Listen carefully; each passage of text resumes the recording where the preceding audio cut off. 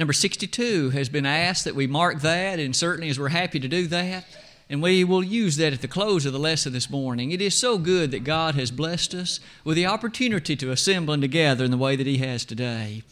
I was glad when they said unto me, let us go up unto the house of the Lord. Psalm 122, verse number 1. As often as we make mention of those on our sick list, we are thankful that some are better and are able to be with us. And we still continue to remember the host of others that Roger mentioned in his announcements this morning. And as always, if you have additional names that should be added to that, hesitate not to let the person making the announcements to know that, so that all of us can include those names on our prayer list. I would invite you for the next few moments this morning to think with me about a lesson entitled Attitude in Godly Service. The text that Brother Joey read a moment ago from the 2nd chapter of 2 Corinthians was a passage that in many ways has a number of interesting characteristics, and we will consider but a couple of them in passing. But as we move along that way in the lesson, some at least thoughts to prompt us to this consideration of attitude might be these. It is always our interest, and our sole interest at that, to do indeed all things in the name of Christ, and to do those things acceptable and pleasing in His sight. It's not our desire to merely do what we prefer due to convenience or otherwise, but merely to have a thus saith the Lord for the consideration and for the reason as to why you and I involve ourselves in what we do. As often as we think about that, at the bottom of that slide, though, are some interesting considerations, I suppose. The word attitude.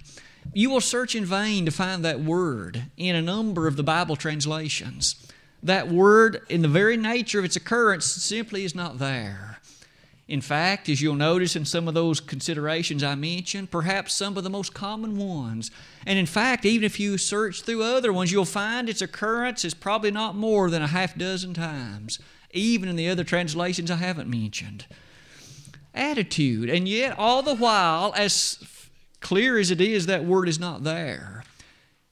Is it not safe to say that the idea of attitude, the consideration of what it means, is virtually on every page of the Word of God?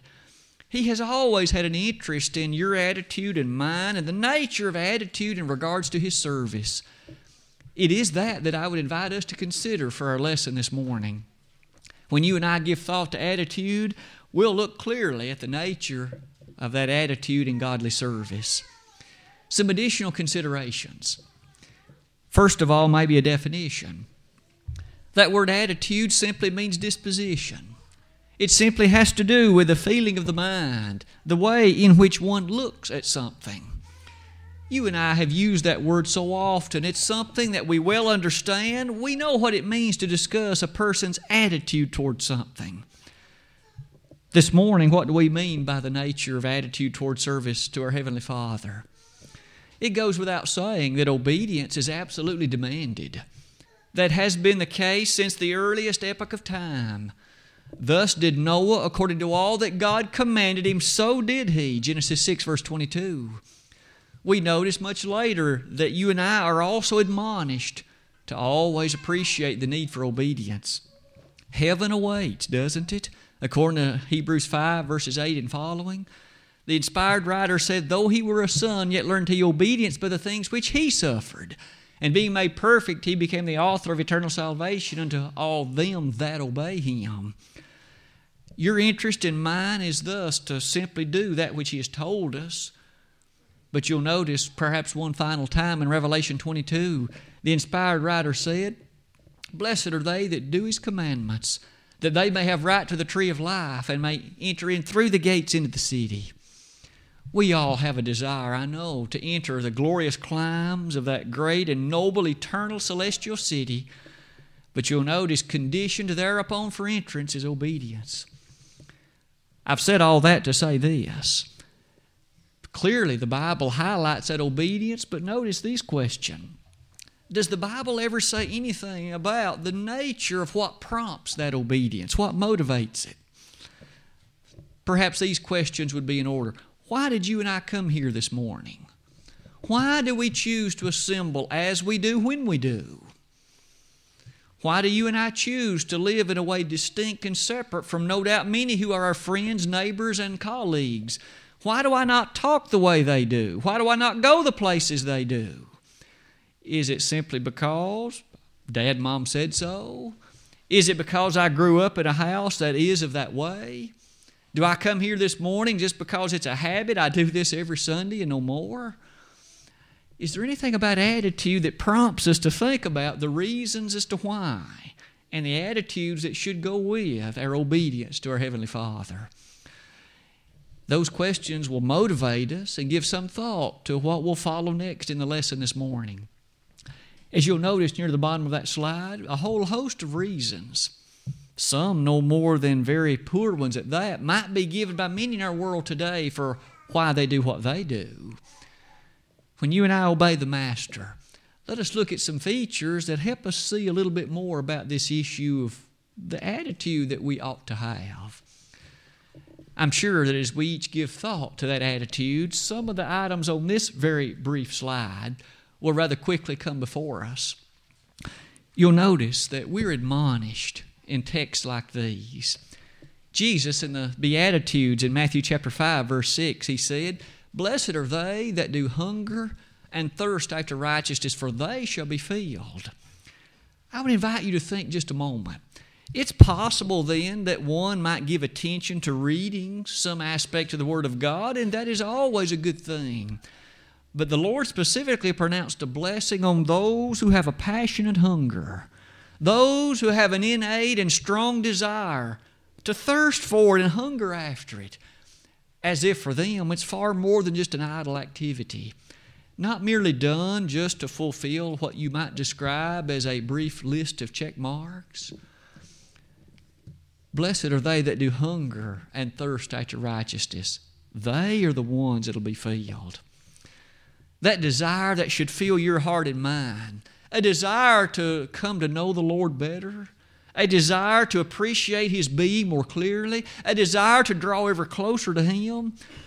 Aren't we told in the New Testament, submit yourselves unto the Lord, draw nigh unto Him, and He will draw nigh to you?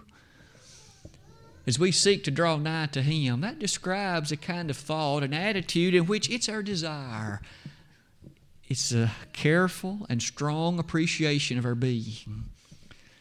I know that for many of us, as we've assembled today, there was no other place on earth we would have preferred being than this one. Not because of anything special about the building, but because we understand how special it is to worship the Lord. And we know how great and a privilege it is to come together on this day as He has commanded and exalt Him, magnify Him and honor Him. And that's why we've come. We also know that in many instances how much bettered are we as a result of it. We're able to leave with a better feeling about ourselves in terms of knowing the Word of God, in terms of honoring the One who died for us, in terms of lifting high the cause and banner of His Word. As you can also see perhaps another passage that challenges us to think a bit about our attitude is that text, rather famous one at that, in John 4. In verses 23 and 24 of that chapter, perhaps penning most notably verse 24, the inspired writer said, "God is a spirit, and they that worship Him must worship Him in spirit and in truth." It's safe to say, isn't it, that an individual might come to a place wherein the worship takes place, go through every one of the 5 admitted and approved motions of worship, and leave and never have pleased the Lord, because his heart wasn't in it. Why he was there wasn't proper. His mind was wandering elsewhere and doing any number of other things, perhaps. His attitude was amiss. It does set before us the careful appreciation about attitude in worship, as well as in the other aspects of our service to the wonderful God in heaven. Worship the Lord in spirit and in truth.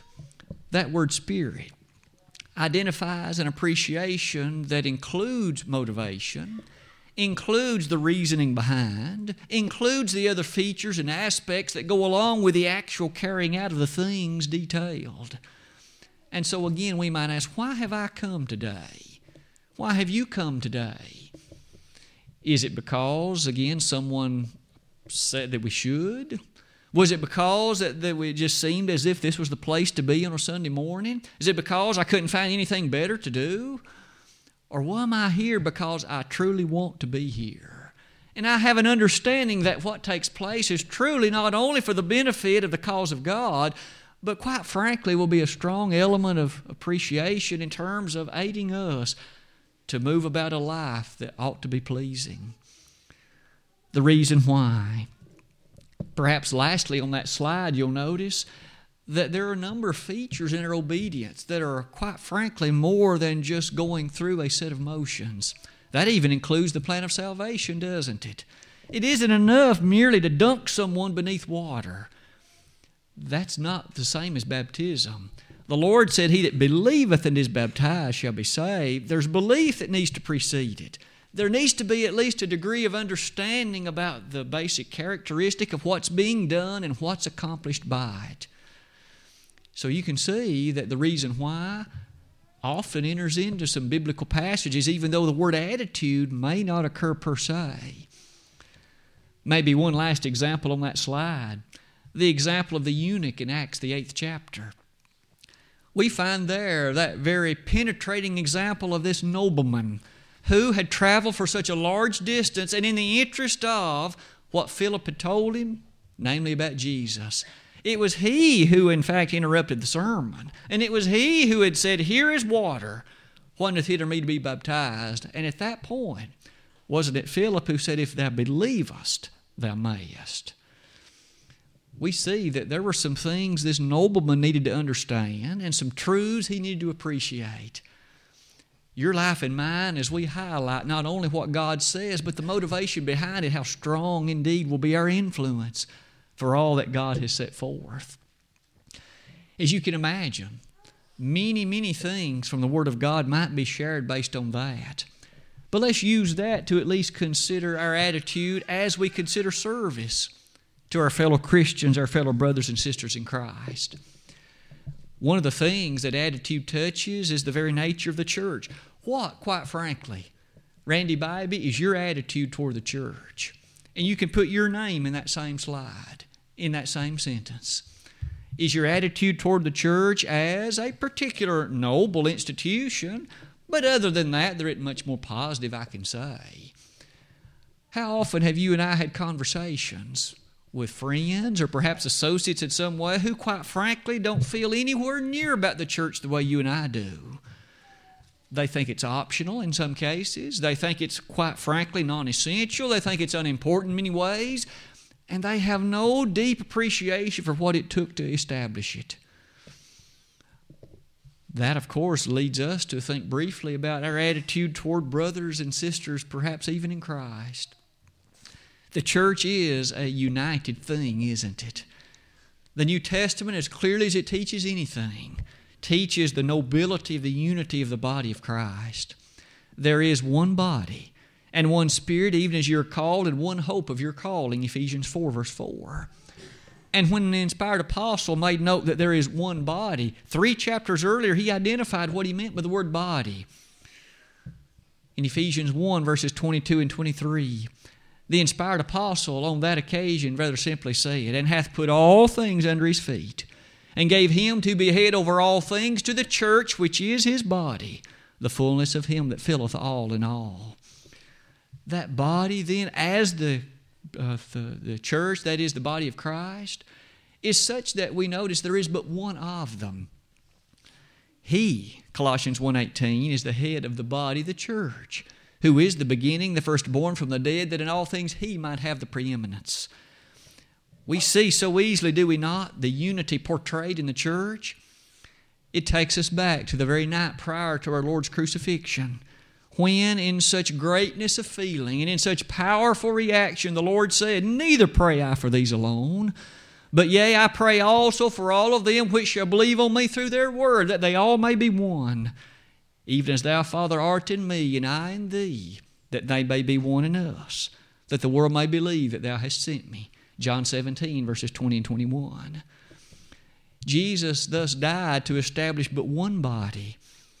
We're reminded in Matthew 16, verse 18, that, as Peter on that occasion had said, "Thou art the Christ, the Son of the living God." It was Jesus who said, "Blessed art thou, Simon Bar-Jonah, For flesh and blood hath not revealed it unto thee, but my Father which is in heaven. You'll notice He promised, I'll build my church, and the gates of hell shall not prevail against it. The church that our Savior purchased then is such a special organization. It's the only one His blood ever purchased. It's the only one that His blood ever bought. It is for that reason that some of these comments come before us. We're blessed at the Pippin congregation, of course, as any other congregation would be, to recognize individuals, individual men and women, boys and girls, who have expressed an interest and an acute desire to be as God would have them to be. They have made confession of the nature of the body of Christ, His greatness of His name, and they've been scripturally baptized into the body. As such, Christ added them to the church, and they constitute that body of believers in that community. Those individuals thus occupy a role of this very body. They are the one body in Christ. That oneness is highlighted in some of these phrases in some of these places. In 1 Corinthians 12, we see carefully in verses 11 and 12 of that chapter that Paul said, just as surely as there are many members, they however make and constitute one body, just as Christ has one body. That one body is thus something today we appreciate. This group of individuals here, most within the sound of my voice, have in fact been enrolled in that body by the fact Christ added you to it. As you think about that, that then asks us to ponder the nature of this local body of Christ at Pippin. What's my attitude toward this congregation? What's your attitude toward it? Do we exemplify that in the language we use toward others in the world that we're about? Do we, in fact, insult, disgrace, and consider the church as something that others look upon poorly? Or do we lift high the greatness of the banner of what the church is in this locale?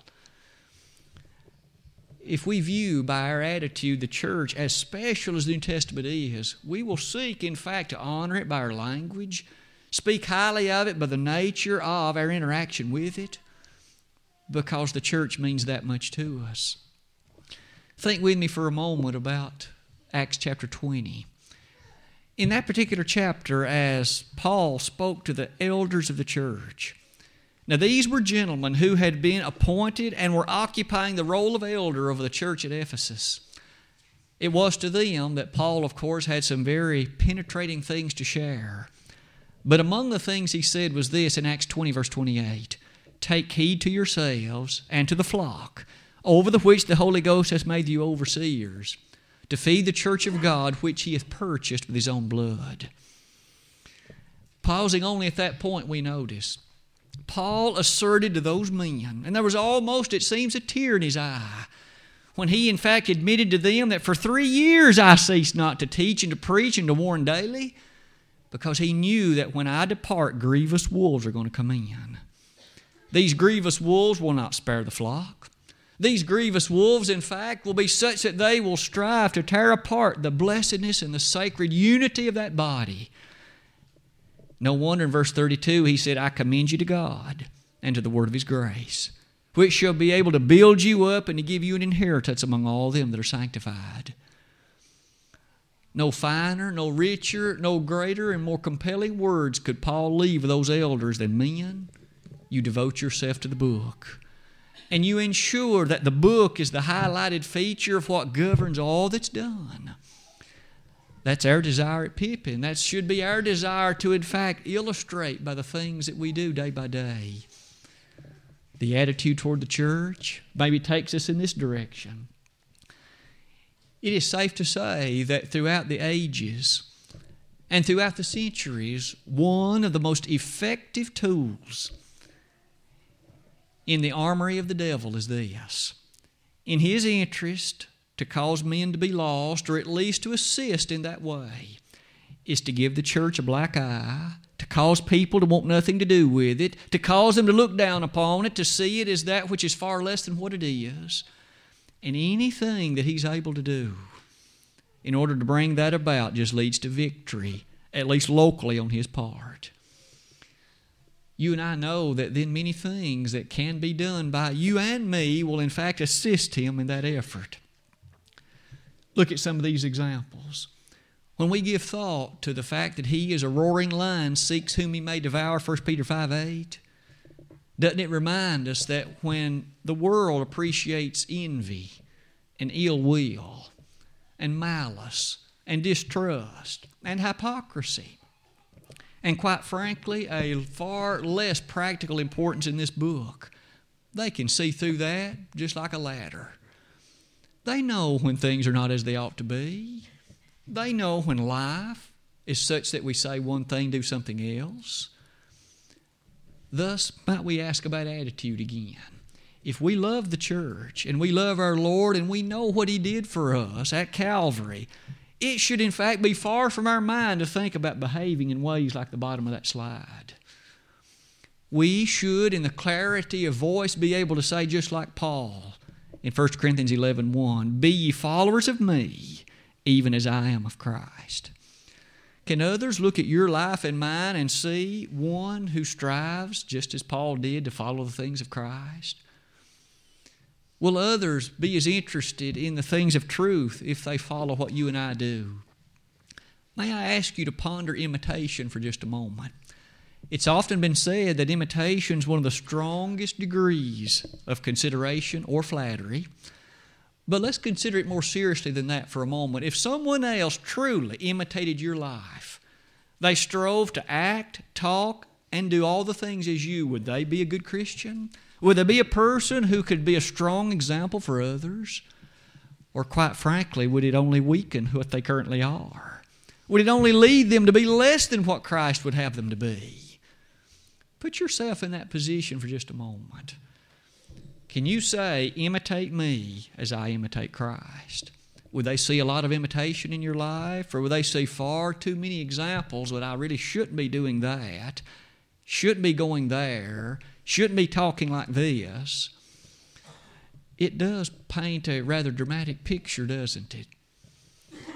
In Ephesians 5, verses 1 and 2, Paul even there said, "Be ye followers of me, imitate me in the love of Christ." The matter of that love perhaps brings us to the final section of this particular lesson this morning, at least for this portion of it. These comments take us back to that scene that Brother Joey read for us earlier. That scene in 2 Corinthians chapter 2. Let me invite you to look at that passage again.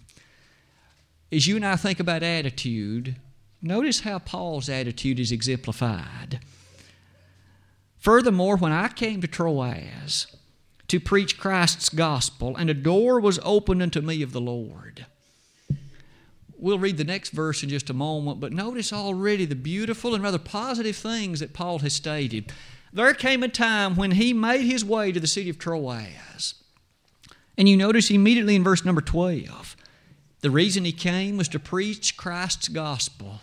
He hadn't come for any other purpose. He hadn't been motivated for this than anything associated otherwise than the fulfillment of his duties as a minister and servant of the gospel of God. But you'll notice as verse number 12 closes, he says, "A door was opened unto me." There was success to be had. There were individuals responsive and attentive to the things of God. This sounds like a cause for celebration.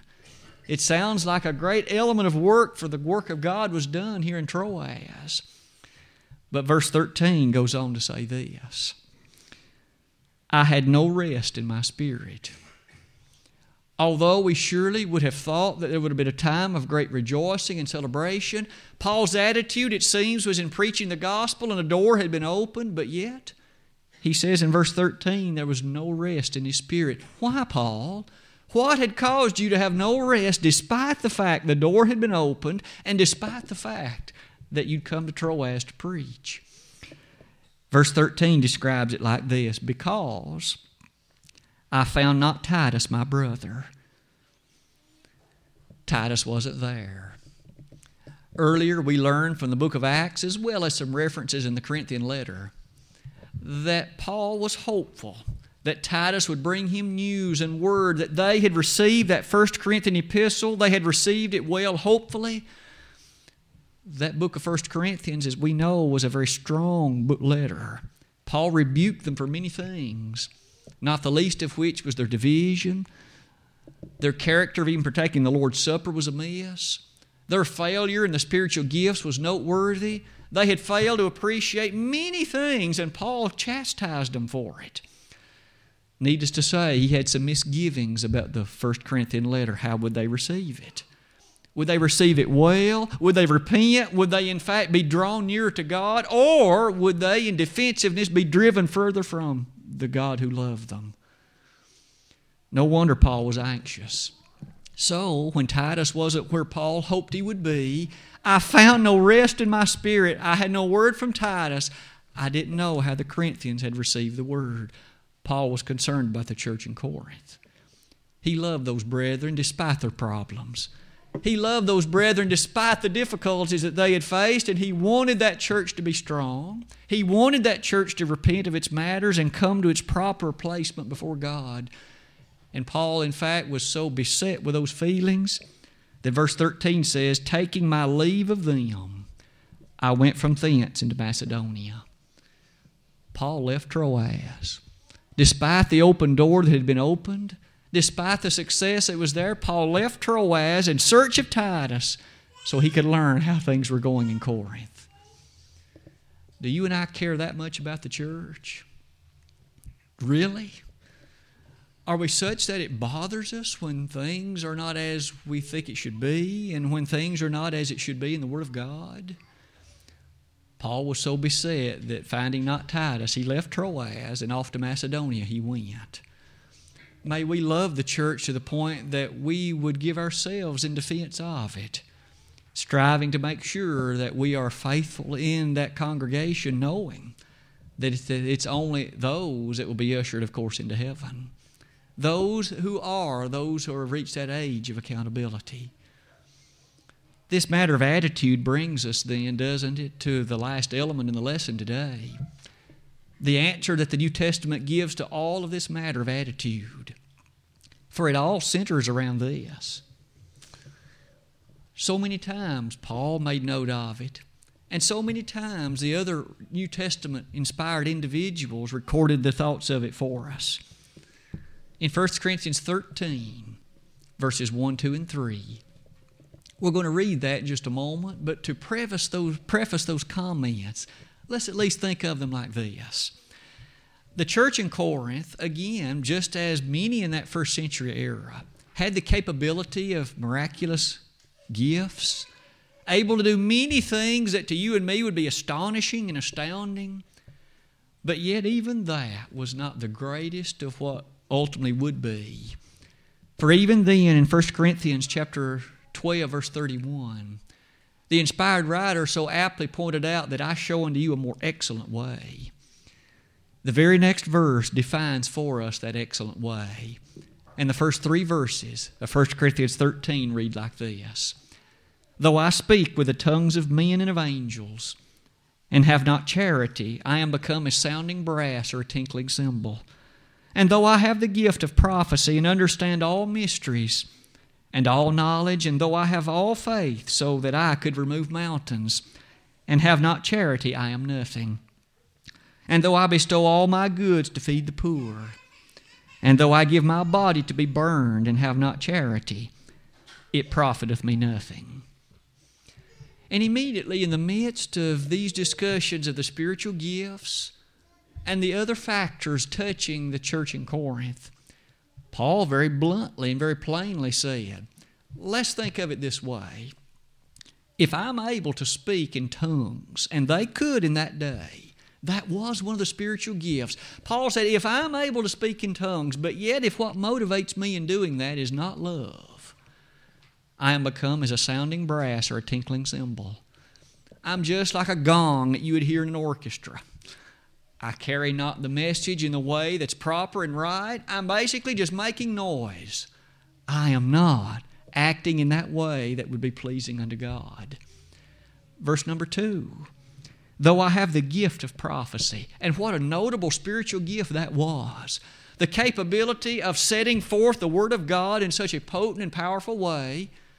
If I have the gift of prophecy and understand all mysteries, and furthermore, all knowledge, And even if I have all faith, but yet, if it isn't motivated by love, he says, I am nothing. Finally, in verse 3, suppose I'm benevolent, in the sense that every person I hear of who's needy, I'll give them a shirt off my back if necessary. Suppose I give all my goods to feed the poor, not just some of them, but every penny I own. Suppose I give every bit of it to feed the poor, verse 3.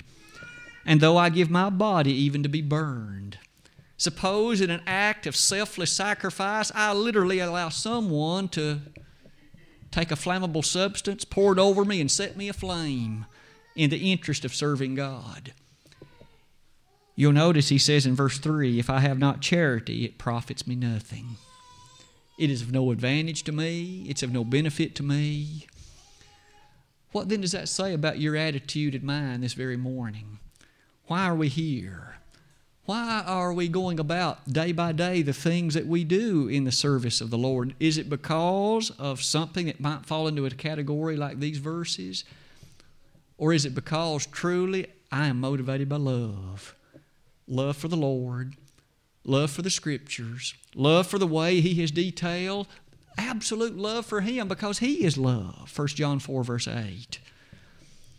You see, we're commanded to love Him, recognizing He first loved us, 1 John 4:10.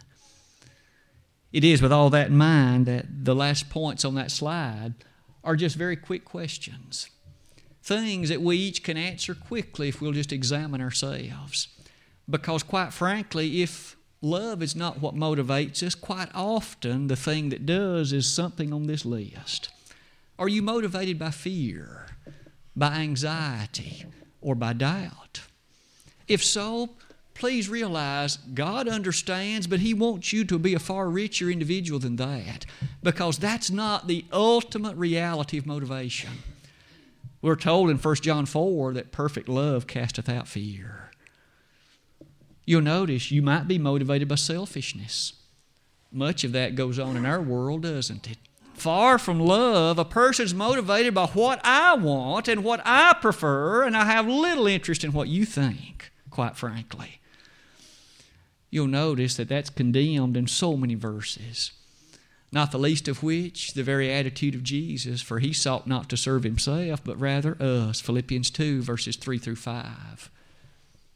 There are others who might be motivated by jealousy. They simply do things not because of an innate interest in their own selves, but because they want to hurt or tarnish, or they want the glory over somebody else. That ought not be the motivation for our service to the Master, surely. Is it not true that envy is called the rottenness of the bones in Proverbs 14:30? It's like a decaying carcass. It's putrid, it smells bad, it's pitiful. But yet so much in our world is prompted by jealousy and envy, isn't it? May it never be so in your life or mine. Others are motivated by anger. They are able in a rage to fly into an activity, and they do so, that being the prompting reason as to why it's often pursued. Paul admonished all of us, didn't he, in Ephesians 4? Let not the sun go down upon your wrath. Be ye angry and sin not, Ephesians 4, 26 and 7. Apart from anger, some are motivated by inferiority. They quite frankly feel such a sense of self in terms of not appreciating the nature of the honor that God has devoted to them.